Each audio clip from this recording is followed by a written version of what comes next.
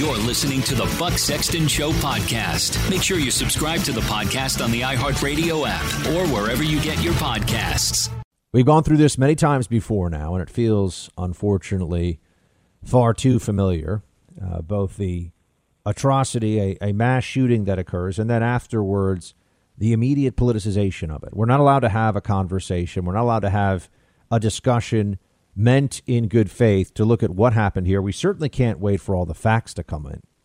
We have to take action right away. That's what they tell us. Before you know what you're even doing, you've got to do something. Before you're aware of what's going on. And they're also using maximum pressure. That's a part of this, too. They're trying to use a pressure campaign to get people to comply and to just bend the knee and say, sure, we'll do whatever gun violence control measures, whatever they're calling it, you want. Well, we'll get into more of this and just the way that they're trying to leverage this now. They're going after companies. They're going after businesses that are favorable to the Second Amendment. This is the culture that we live in now. There's a lot of cancellation that goes on, and there's a lot of cancellation that goes online, too. The internet never forgets, as you know. There's never been a more important time to protect your internet activity than now. That's why I urge you to use ExpressVPN. Everything you search for, watch, or click online can be tracked by big tech companies. They can match your activity to your true identity using your device's unique IP address. When I switch on ExpressVPN, my computer or phone, my IP address, all of it is masked by a secure VPN server, which makes it harder for websites to identify me. The ExpressVPN app also encrypts my network data to protect my sensitive information from being compromised. Plus, you can use ExpressVPN on up to 5 devices simultaneously, so multiple users on your network can stay safe with a single subscription. Stop handing over your data to big tech companies. Go with the VPN I trust for online protection. Visit expressvpn.com/buck to get 3 months free on a 1-year package. That's expressvpn.com/buck to get 3 extra months free. Go to expressvpn.com/buck right now to learn more. I don't need to wait another minute, let alone an hour, to take common sense steps that will save the lives in the future and to urge my colleagues in the House and Senate to act. We can ban assault weapons and high-capacity magazines in this country once again. I got that done when I was a senator. It passed. It was law for the longest time. And it brought down these mass killings. We should do it again. We did it before. That's true. And all of the data, including study by the Department of Justice that was released in 2004, showed that there was no correlation whatsoever they could prove between less shootings, less gun violence, and the assault weapons ban. More people are killed every year with knives. More people are killed every year with blunt objects in this country than with assault rifles. But as we know, this is the same back and forth that we have every time there is a mass shooting. And the focus immediately shifted to gun control almost 100% as soon as we found out who this individual was and what the likely motivations were and were not. I understand that they're trying to claim that there is some connection to white supremacy still when a Syrian Muslim American shoots up a whole bunch of people in a grocery store, and we have no reason to believe there's any tie to white supremacy, but they're still making that case somehow because that's how their brains have just become rotted, unfortunately, with this groupthink. But then they move to gun control. When that doesn't work, and it's increasingly going to look like it's absurd, they move on to the gun control issue, and they tell us all, well, there's no reason you shouldn't do the following things. And there are a lot of reasons that we should not allow for the forced buyback or confiscation of AR-15s. There are a lot of reasons why we should not allow people to decide for you what you are able to defend your home with, what you're allowed to defend your home with. And there's a viciousness now, too. I'm somebody who feels very strongly that we have to start to confront the possibility here that there is a mass psychological pandemic going on alongside the viral pandemic that we have right now. I mean, the amount of psychological damage to this country that it has done to itself as a result of lockdowns and COVID panic propaganda is incalculable. But if you spend a few minutes on this app, you get a pretty good sense of how angry and crazy the mass hysteria crowd has become. It's a big problem. That's what I wrote last night on Twitter. I think it's very true. You see this not just on social media platforms. You see this in general discussions of what's going on right now in the media, that there's a nastiness, there's a viciousness. They want to go after people who disagree with them. They want to find ways to look at their fellow Americans and say, you're immoral, you don't care. You see, my position when we talk about gun control, when we discuss these issues, my position is that their ideas don't work and infringe on liberties. Their position tends to be reduced to, you're a bad person if you don't agree with me, and you should do exactly what I say or else you're a monster. And if you want examples of it, I could sit here and we could spend the whole day talking about this. We could just go through all the different people who are claiming that if you don't agree with their gun control measures, you're a bad person. Here's Sunny Hostin, for example, who's a TV host. And here's what she says about owning an assault rifle. Play 11. I don't think we can any longer equate freedom with the unfettered right to own assault rifles. That is not freedom, because I feel like a hostage right now. I feel like a hostage to the selfish people that insist on owning these types of weapons. That is not freedom in this country. You are not a patriot because you think you have the right to own these types of weapons. You are not a patriot. You should be taking care of your fellow Americans. See how bizarre this is? You're not a patriot if you own an assault rifle. There are millions of people who own assault rifles and are completely law-abiding and quite patriotic. And yet, because one person makes the monstrous and evil decision to go and shoot a bunch of innocent people in a grocery store, now you're a bad person if you won't give up your rifle. You know, a lot of damage can be done with knives. I have a number of knives, including some more combat-style knives. They don't threaten anyone. That's not a problem for anyone because I'm a moral, law-abiding person. So, no, I'm not going to give up my knives because someone in New York recently was stabbed to death outside of a housing project. You know, that has nothing to do with me. I mean, the logic here is actually quite simple. Law-abiding good people in possession of weapons are a threat to no one. Evil people getting these guns and using them is something that does occur, and there are plenty of laws that are already in place to try to make it harder, but there is no perfect security. We're going through this in so many different ways, and it's part, I think, of the leftist, and increasingly it does feel like they're Bolsheviks. I mean, it feels like the Democrat left in this country, they're not close yet to getting a communist state. I understand that. But their mentality of absolutism and my way or else, and whatever I have to do, whoever I have to destroy, it starts to feel a bit closer to the more extreme Marxists of the past. It feels like they're willing to just say, it doesn't matter what our rules, traditions, and expectations are for each other. If I need to crush you, I will, even over something that's rooted largely in hysteria and fear and not reason and fairness.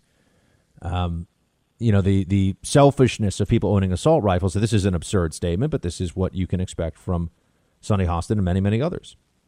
She is not herself somebody who stands on a national stage in front of everyone and claims to be a victim or related to a victim. And that's another series of conversations that will be happening now. There'll be people who, because they suffered a personal tragedy or because they lost someone they loved in a shooting, we have to listen to the policy dictates that they give us. And if you disagree with the policy dictate, what's the point? Is it that they've made such a compelling argument? Or is it that you're a bad person? Is it that you're somebody who doesn't care about dead children? This is what they said during Sandy Hook. If you didn't agree with the nationwide assault weapons ban that Barack Obama wanted very much, and universal background checks and all these other things, magazine limitations, which this is for anybody who understands firearms, which many of the loudest voices in opposition to firearms, many of the loudest voices calling for guns to be banned or calling for the laws to be changed, know very little about them. That's a common thing. That's quite common, actually. But they don't really care. They almost show off their ignorance of guns and are happy about the fact that they can use emotion over reason to try to push people to taking actions on gun control measures. Or notice they say gun violence. They're trying to stop gun violence. Why can't they just say that they want to take guns from people? They want to control guns. They don't like that term. They want to stop gun violence. They say, oh, okay. This is so much about propaganda and not about what will actually work. I don't want anyone to be harmed in this country. I don't want anyone getting shot. You don't want anyone getting shot. No innocent people getting shot.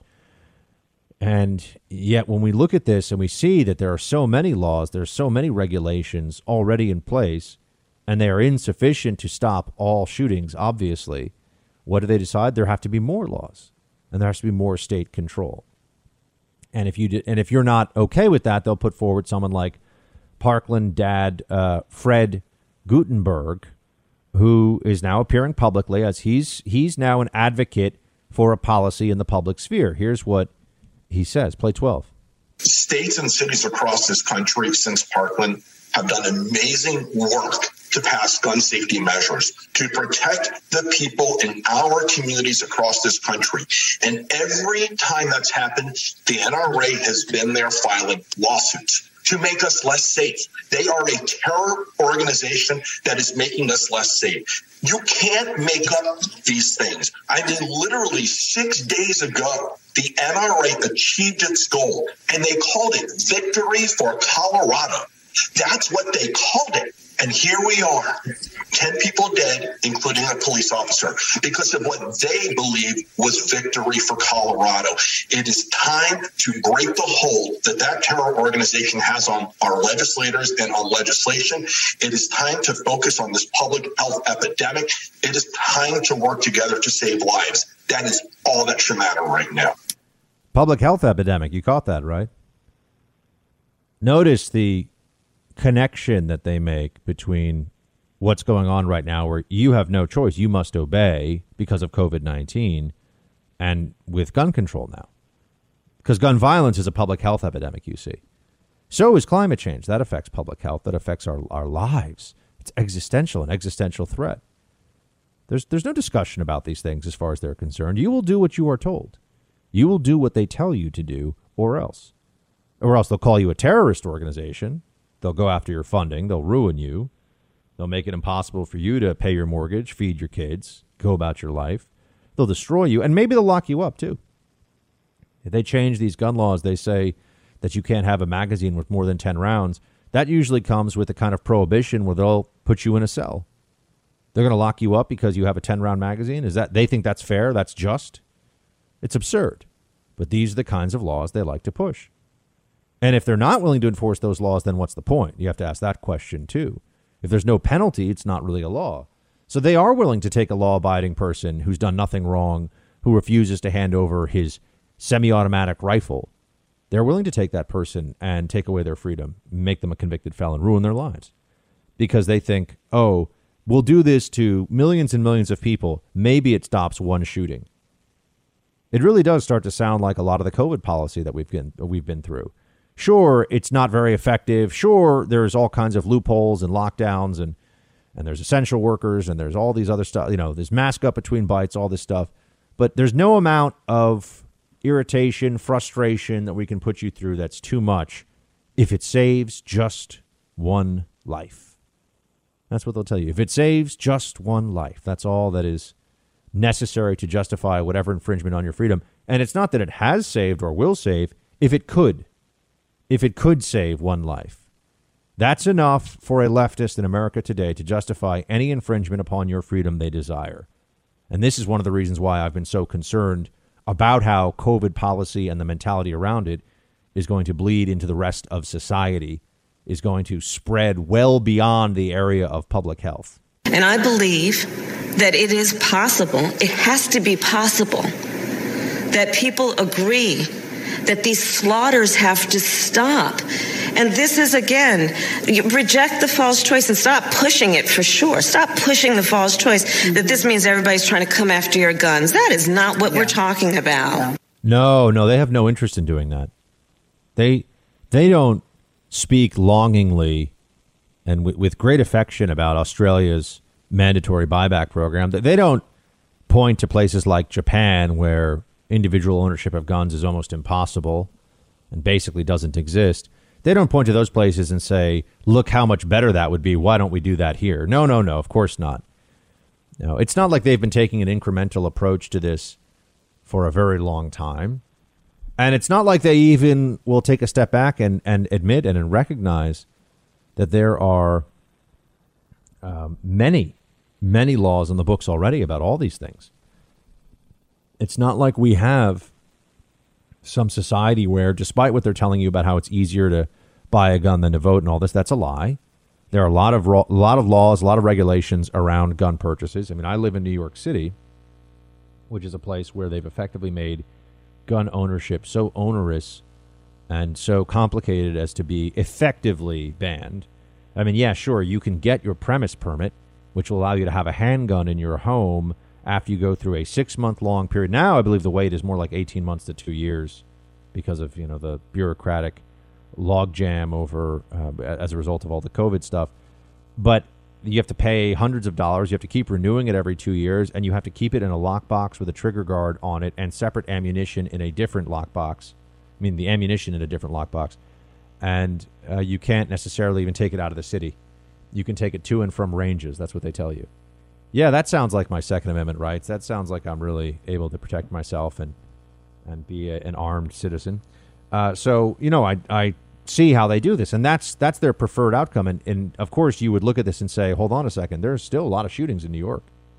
Not as many as per capita as Chicago and some other places, but there are shootings that happen here. Haven't those people read the laws about how they have to go through a permitting process? And don't they know about the lock on the trigger guard? Don't they know that they're breaking all kinds of rules and regulations and they could face prison time? I doubt they think about that before they fire off, 10 rounds into a crowded park area because they're having a drug dispute and they hit a child. I don't think they're considering the latest legislation from the New York State Assembly about guns and how they say it's going to protect lives. I think they don't care. I think we all know they don't care. And so here we are still being told that if only there were more laws, this would go away. There's a dishonesty here. There's a dishonesty because we had gun control in the 90s. We had the assault rifle, the so-called assault rifle ban, and there are still millions of assault rifles that are in circulation to this day. They're very rarely used in day-to-day crimes, and they're used mostly in these high-profile mass shooting incidents. And they banned them, so to speak, in the 90s, and Joe Biden was a part of that. And it didn't result in the drop in violence that they said it would. It didn't result in people being safer. There are plenty of mass shootings that don't involve long guns, as you know. The Fort Hood shooter, Nidal Hasan, those were 2 pistols with extended clips, by the way. The Virginia Tech shooter was using semi-automatic pistols. I think one of them was like a Tech 9 type gun, but he was not using a long gun. There have been plenty of mass shootings that did not involve long guns. So what is really accomplished here? If somebody wants to go on a shooting spree and you say that they can't have a semi-automatic rifle, 1, they could still achieve it possibly illegally, and 2, a pistol or 2 will accomplish the exact same task. And what's really done? What does this really serve as a purpose? Well, it makes Democrats who are in a panic. It makes those Democrats who are in a panic and who also want to control people feel like they're doing something. And that feeling of just doing something is very intoxicating to people who believe that the government, believe that the state is the state is a tool for bringing about a utopian society. If only we give the state more power, if only we give the state more authority, we will be in a place where we don't have to worry anymore because they will protect us. That's been the thought about COVID the whole time, too. That's been the thought about all of this that's been going on around us with the lockdowns, and it's wrong. That's actually not how governments work. That's not how society works. That's not what history tells us. But this is a very deeply ingrained belief in people. They want to think that there is some higher power of the state, not of God, that is protecting them. And that's what we have to grapple with now when we're talking about what's going on with this gun control effort. It has been remarkable to see the shift in tone after the identity and some of the background information about this shooter came out. Initially, it was all about white supremacy, they told us. This was in the media. This was people who have prominent platforms. I know it wasn't everyone, but they were ready to report on this. And there certainly was that CNN clip from the initial hours afterwards where they wanted to establish very much the shooter was white. And there were all these people who were saying on social media, oh, another white guy engaged in a mass shooting. This is what always happens, which, of course, is not true. It turns out that mass shootings are, in general, pretty dispersed among the general population in terms of ethnicities. There are plenty of mass shooters who are of different ethnic backgrounds if you go back and look at the real data. And especially when you start to add in a shooting that involves 3 or 4 or more people as victims, then all of a sudden it becomes a very diverse group of perpetrators. But they initially wanted this to fit into a narrative because people are they're very angry in this country right now. There are a lot of people who are very upset about what's going on around us, but they don't really know why.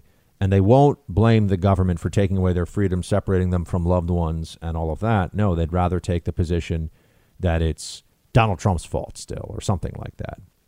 And as you know, if you've tried to share your political opinions on social media lately, it's really hard to have a civil conversation.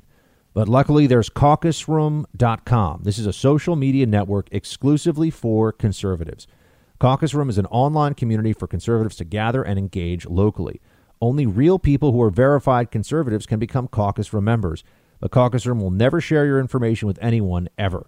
The sign-up process ensures you're communicating with real conservatives in your neighborhood, no bots or trolls. It's a great way to get engaged on issues where you can make the biggest difference locally. At Caucus Room, you can participate in live virtual meetings that are so secure the platform played host to over a dozen virtual Republican Party conventions this year. Also, share news, jokes, and find ways to get involved with caucuses near you without the fear of Silicon Valley overlords stopping you.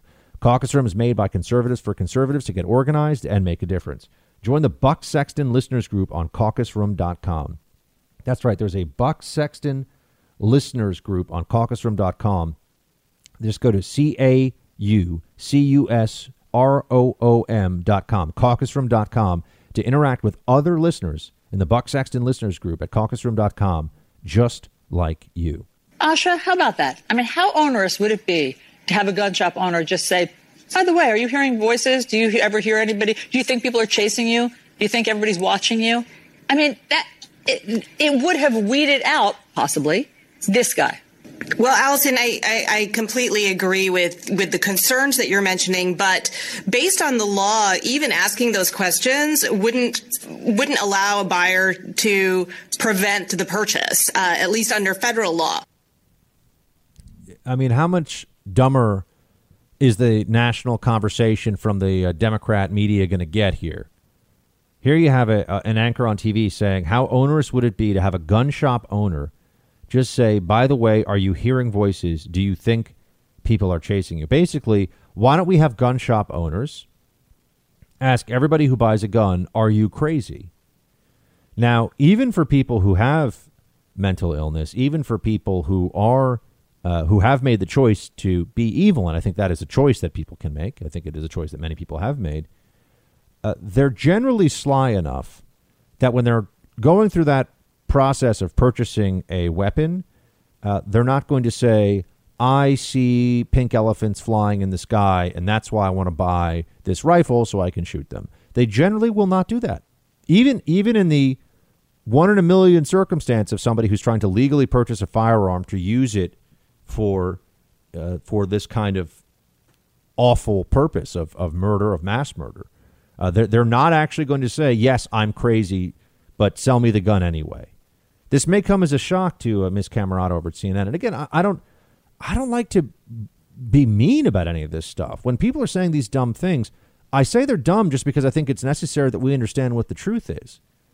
I say that these are bad ideas because I think it's harmful, and I think it's not good for us.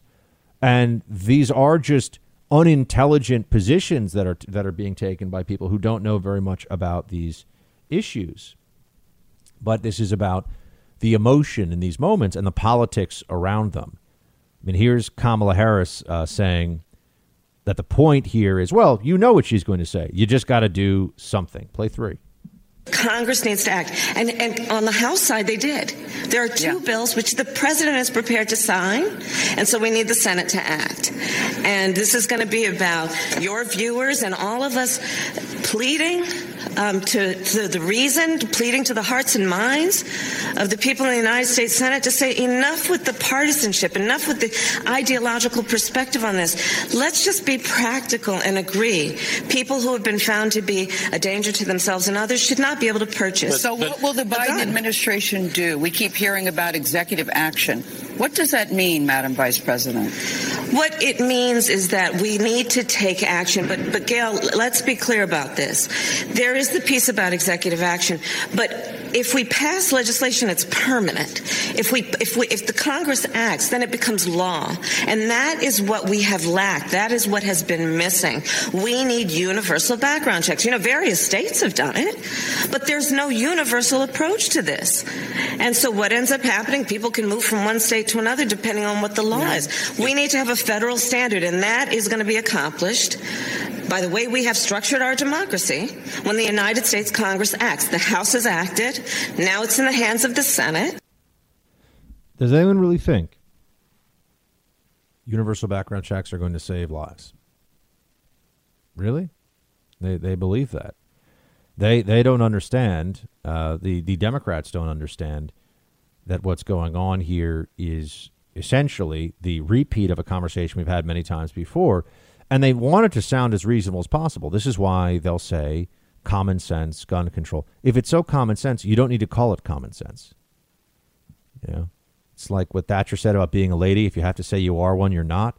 You know, if gun control measures are so obvious, yes, I think it's, I think it is fair to say that, you know, you shouldn't be able to buy a backpack, you know, thermonuclear device, right? I think it's fair to say that you shouldn't, you shouldn't be selling military grade C4 at the corner drugstore. I get it. There are some things where people would say it's not in common usage. It's not necessary for the defense of yourself, your home, and to be able to defend yourself in some meaningful capacity.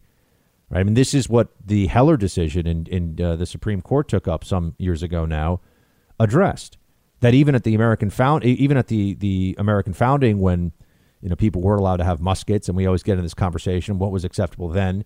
Scalia wrote something about how walking around with a headsman's axe is weird, and maybe that's not okay, and maybe that's a regulation we can have. You don't have to have that. That's a little bit dangerous. You know, having a flamethrower, I think, that's a problem. You don't need a flamethrower to defend your home, although some of you I know are saying, Buck, I've already got a flamethrower. But in general, I don't think you need these things.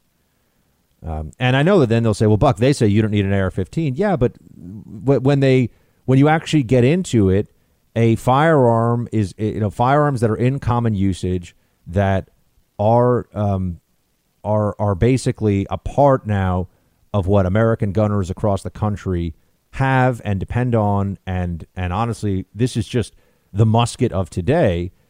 That's what the expectation is. You know, it's not that everybody gets to have a Stinger missile, and I know that they'll say, well, you don't need an AR-15. Yeah, but an AR-15 is really there's very little difference between that and a standard hunting rifle.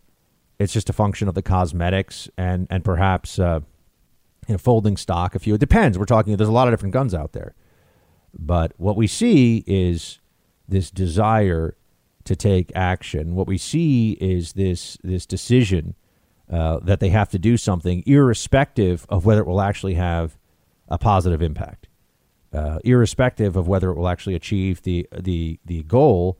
And this is a government that I do not believe should have any leeway to infringe upon rights, because they say, oh, we promise this time we'll be more fair in how we do this.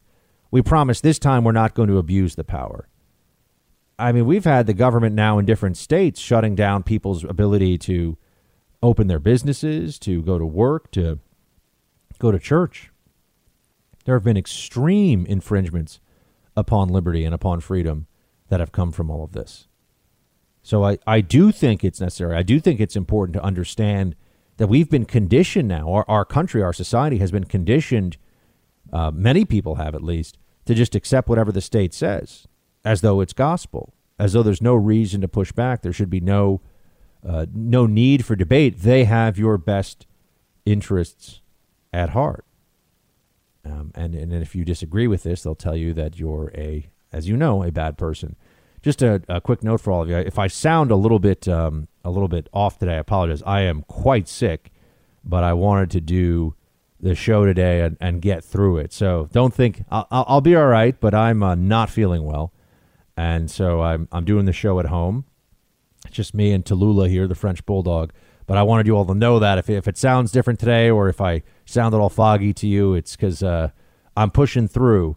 But you should know that you're not getting a healthy Buck right now. You're getting kind of Buck trying to do his best to just keep it all going. My voice is pretty shot. My throat's pretty messed up. But I'll keep it going, and that means looking at some more of the debates and some more of the pushback that we have from people on the Democrat side of this now, because they're wanting to take action, and I think there's a chance they may do something that even the Obama administration would have been unwilling to go for. They would have been unwilling to push as far. Well, it's kind of two parts. I mean, one, I do think we need to rediscover in our K through 12 system the founding of the country. What makes the country unique? Our Constitution, our founding fathers, some of the great figures throughout our history, whether it's a Lincoln or an MLK or a Reagan winning the Cold War.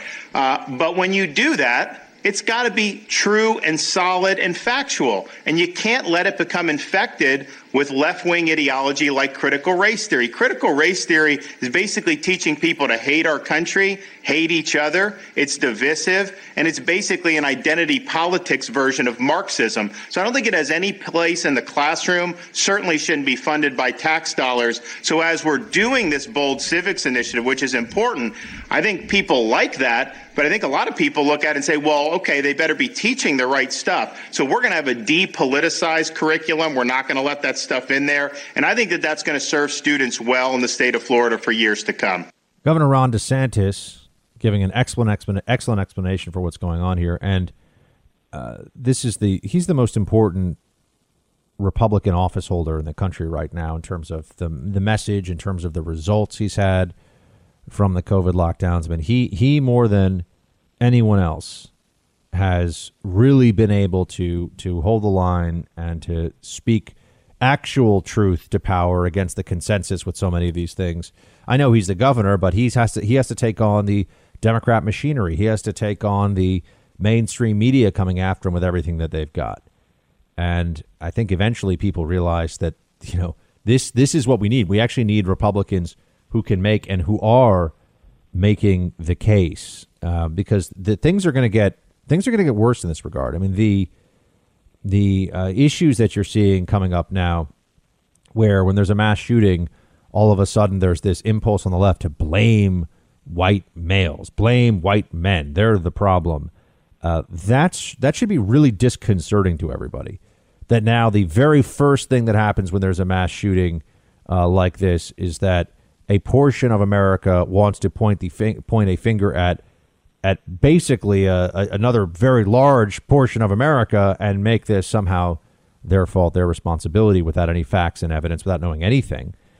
And this is the focus of this Biden administration. I mean, it's amazing, isn't it? The Biden administration is all about, we hear all about racial justice and things along those lines, social justice.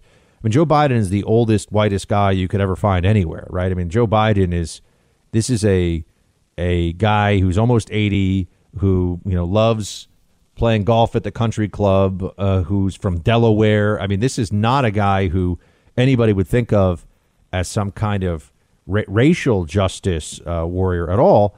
But nonetheless, that's what the administration seems to be taking on as an important part of their agenda. Democrats like Senators Tammy Duckworth of Illinois and Mazie Hirono of Hawaii have said things even going as far as that all Biden nominees who are not racial minorities, they said this just yesterday, will not get through. That Biden can't nominate senior government positions people who are not racial minorities. They said they'll only vote for a white nominee if the nominee is LGBTQ. So if you're not a racial minority or a member of the LGBTQ community, here you had two senators who were saying they will not vote for you. I mean, that's racist, right? We understand this. Like we've gone to that point now where we're actually punishing people who are white for their skin color, and that's what they were. These are United States senators. Now they've since backed off of that. They've changed their position, but the fact that they would even feel comfortable saying that at all is stunning, honestly. But that's where we've gone now as a society. That's what we find ourselves dealing with. That's what we are in the midst of. And we need to call it out and say why it's problematic. We need to tell everybody what the issues are with dividing us by race in this way. I know I had said before, guys, that I'm not really feeling well. I'll tell you, I'm fading a little bit, and it's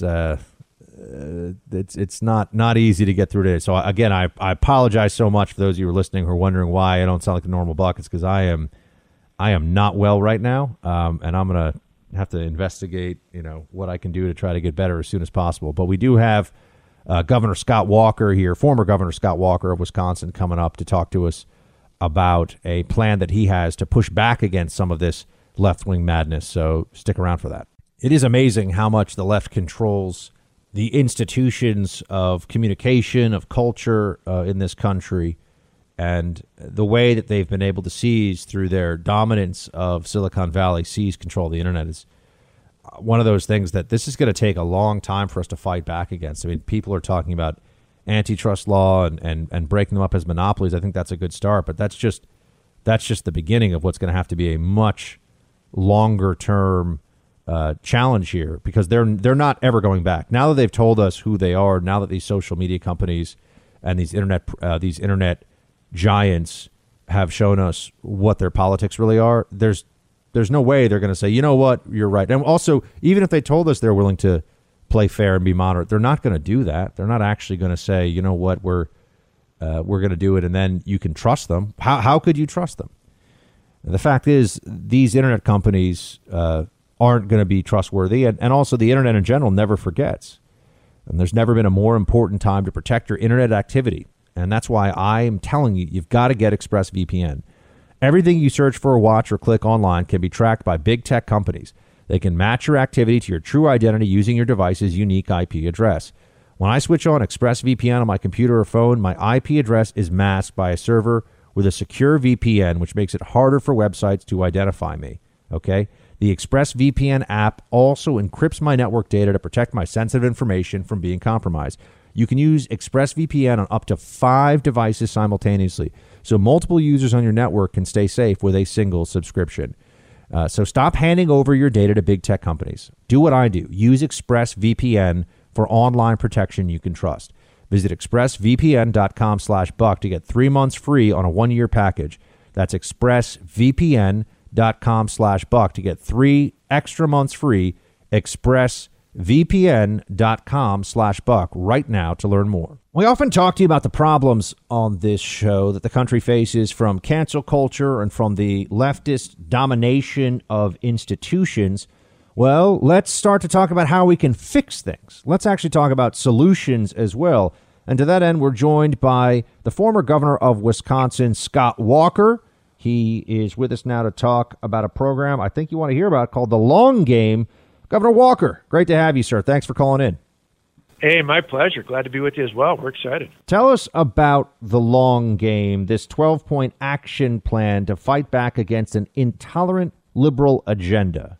Sounds good to me. Yeah, the left has been at this for decades. Sometimes we look at this chaos over the last year, not only on college campuses, but in culture increasingly into communications with the censorship from big tech, and think, well, how did we get here? Well, this started by the left back decades ago. Saul Alinsky in the 60s, they've moved their way, they've accelerated it. And so what we're proposing is not only to be engaged in the battles of the day, but to win the war for the heart and soul of our republic. And it really requires unbelievable action. I'll give you a good example. Young America's Foundation, YF, where I'm at right now, just starting as a new leader, has been involved, historically been involved all across the country, but we support students on about 2,000 campuses across the nation. That's great. That's one of the largest reaches of any conservative organization out there, but it's not enough. There are 4,000 plus colleges and universities across America. Our long game plan says we're going to be on all of them. And we're not just going to be on undergraduate programs. We're going to be in community and technical colleges where people are getting 2-year associate degrees. We're not just going to be in college. We're going to be in high school and junior high, and where needed, we're even going to provide materials for students and families, even in the later elements of elementary school. Why? Because the left is there. They're engaging earlier. They're trying to engage in indoctrination of our young people. We've got to counter it. And the reason they're trying to cancel us now more than ever is because our ideas work, and we need to get it to more young people to show that it works and get them on the right track. So the 12-point action plan, take me through some of the specific steps. Yeah, well, in addition to getting on every campus, we've got, for example, we've got the largest conservative speakers group in the country on college campuses. We're going to dramatically increase that. We're not only going to increase that in person, but we found this past year during the pandemic that actually students came in droves to our YouTube site, which, by the way, you wouldn't pick this up from most of the media, but that YouTube is the number one place that young people get their information, not Twitter, not Facebook, not Instagram, overwhelmingly by YouTube. And so we want to have 5 million subscribers to our what's called YAF TV, our YouTube channel, and have 1 billion, that's a billion with a B, 1 billion views of the programs we provide. And what students we found really a positive finding for us is that they crave content. They don't just want, flash in the pan. They don't just want bumper stickers or memes. In their case, they want to hear from speakers, but particularly they want to hear speakers who are on campus and out in culture, out in society, taking tough questions from liberals and responding to it in kind. I think not only do students want that, I think all the rest of us want more examples of that, because the left is trying to make us feel isolated. They're trying to make us feel alone. And so for us to have a presence on every campus, to have more speakers, more programs, more conferences, more ways to bring people the truth, and then once they hear it, to bring them together to show that they're not alone, that there's so many more people that think like they do than they ever dreamed or imagined. We have to do that. And another big element of the long game is we got to do that sooner. Ronald Reagan, when he ran for president in 1980, I was 12 years old. I know what an influence he was on me, not just as a conservative, but as an optimist. We need to reach people that age or younger. And we definitely have to offset the nonsense like the 1619 Project and all the talk, even in elementary school, about teaching our students to hate America, to hate our founders. We needed to counter that with part of our long game plan. Is one element is it to actually go and provide not only students but parents the information, materials they need to counter that, to talk about the greatness of our founding principles, how iconic our founders were, and to reinforce the value of Judeo-Christian values that our country was founded on. We can do all this and more, but we need to engage. That's why people want a free copy of it. Go to yaf.org/longgame. We'll get you a free copy. We'll get you engaged in these efforts. And please help us recruit young people to be a part of our programs, to come to our conferences, to get engaged now more than ever. It's important. We're speaking to former governor of Wisconsin, Scott Walker. And Scott, I want to know what you think of what we've seen from the Biden administration so far, because it seems to many of us, I would certainly put myself in this category, that we were told that Joe Biden would be something of a moderate, that Joe Biden would be a guy who would rein in some of the more radical impulses of the left within the Democrat Party. That doesn't seem to be what we've seen so far, and especially with the border crisis unfolding now as it has. I think a lot of people are feeling like there was a switch made of some kind here, or that there was a head fake involved. What do you see going on with the Biden administration thus far? Well, I warned last summer, going into the DNC convention, which was supposed to be in Milwaukee in my backyard. I warned that I felt that once Joe Biden put Kamala Harris on the ticket, he had effectively outsourced his agenda to the radical left. Remember, as pleasant, as nice as she appears to many in the public, her voting record, according to Newsweek, was actually more liberal, more radical than even Bernie Sanders. Hard to believe a running mate on any major ticket would be that far to the left, but she was. And I think you see that reflected in the people he's surrounded with and the policies he put in place over the last 2 months. It is about as far away as you can get from moderate or mainstream anyone ever dreamed of. And that's because he's not in charge. And I'm not even commenting on his mental status. This is Joe Biden, a guy who ran 3 times to be president. He will do and say anything to be in office. And so what he's effectively done is given the agenda to Kamala Harris and Bernie Sanders and AOC. And the border is a classic example of that. Not only is it bad public policy, it's tragic. What's happening to these children, the idea that these kids are their families are sending them here. The leader of Mexico just yesterday pointed out that this is because of Joe Biden's policies. This is not, you or me or anybody else on the right in America saying it.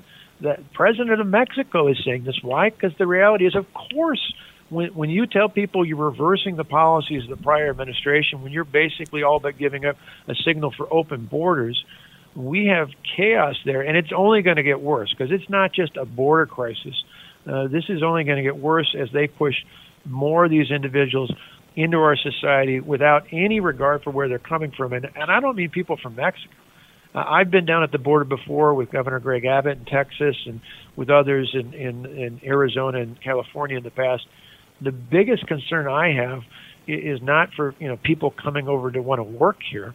The biggest concern is the terrorists that want to come in through our southern border, the people involved in trafficking of humans, of trafficking of drugs, of trafficking of firearms. This is a public safety and national security risk, and this president has completely boggled it up. And it's a good example why we've got to be engaged, not just in today's battle, but we got to be thinking ahead so we don't continue to make those mistakes in the future, which, again, is why we're involved in the long game. And Governor Walker, one more thing before they let you go. You came to national prominence when you were the governor of Wisconsin for taking on public sector unions. What do you see and what do you think about when these public sector unions with the teachers unions are coming up with ever more creative ways to explain why they are essential workers, but who should not actually have to go into the classroom and do their jobs even after vaccinations in some cases? Yeah, you're not an essential worker if you can't show up when it's essential. In Fairfax County, Virginia, the teachers and administrators there literally jumped the line ahead of people who might have had higher risk, jumped the line and then turned around and said, nope, we're not going to go to school anyway. This is absolutely outrageous. I would say it's the union bosses and the political powers that be. It is not the everyday teacher. 2 of my wife's best friends are teachers. They are sick and tired of being on Zoom. They want to be with their kids. They know their kids are suffering. They're not only suffering academically, they are personally suffering overwhelmingly. For all this talk in the last year about science, the science shows that students and staff can safely be in our schools, and that the science increasingly, tragically, is showing that our students are facing high levels of depression, in many cases even to the verge of suicide rates going up. We've got to get back into school. That's a key part of reopening the economy. And the last thing I'll just say with that is I think it ties into, again, to this long game plan. There's a huge divide in America. It's not right and left. It's not even pro-Trump or anti-Trump. It is blue collar and white collar. So many people in white collar jobs who could Zoom to work and their kids could be in the next room just bought into all this oppressive pushback on locking down our states and our cities. The people in blue-collar jobs, the people who have to show up for work every day or they don't get paid and they don't make the mortgage, they and their children, and those are the children we need to reach out to who are in college and in high school and younger ages. We need to tell them that we, conservatives, were the ones who stood with their families about getting them back on their feet again and working again and getting them back to school. The radicals on the left who want to concentrate power and who buy into the union bosses, the teachers' unions, they were the ones who kept things shut down. We need to stand with the working men and women of America and their children, and that, I think, is a key part of the long game as well. Former Governor of Wisconsin, Scott Walker, everybody. Scott, thank you so much for your time, sir. Hope you come back. Thank you. Be well and keep fighting for freedom. Hey, Team Buck, it's producer Mark. Sorry to be the bearer of bad news here, but Buck will not be able to continue today's show. As you could hear, he is quite ill. Don't worry about him. His health's going to be okay. He just needs some rest. But that's going to do it for today's podcast. Thanks so much for listening. We'll be back with you the rest of the week. Shields high.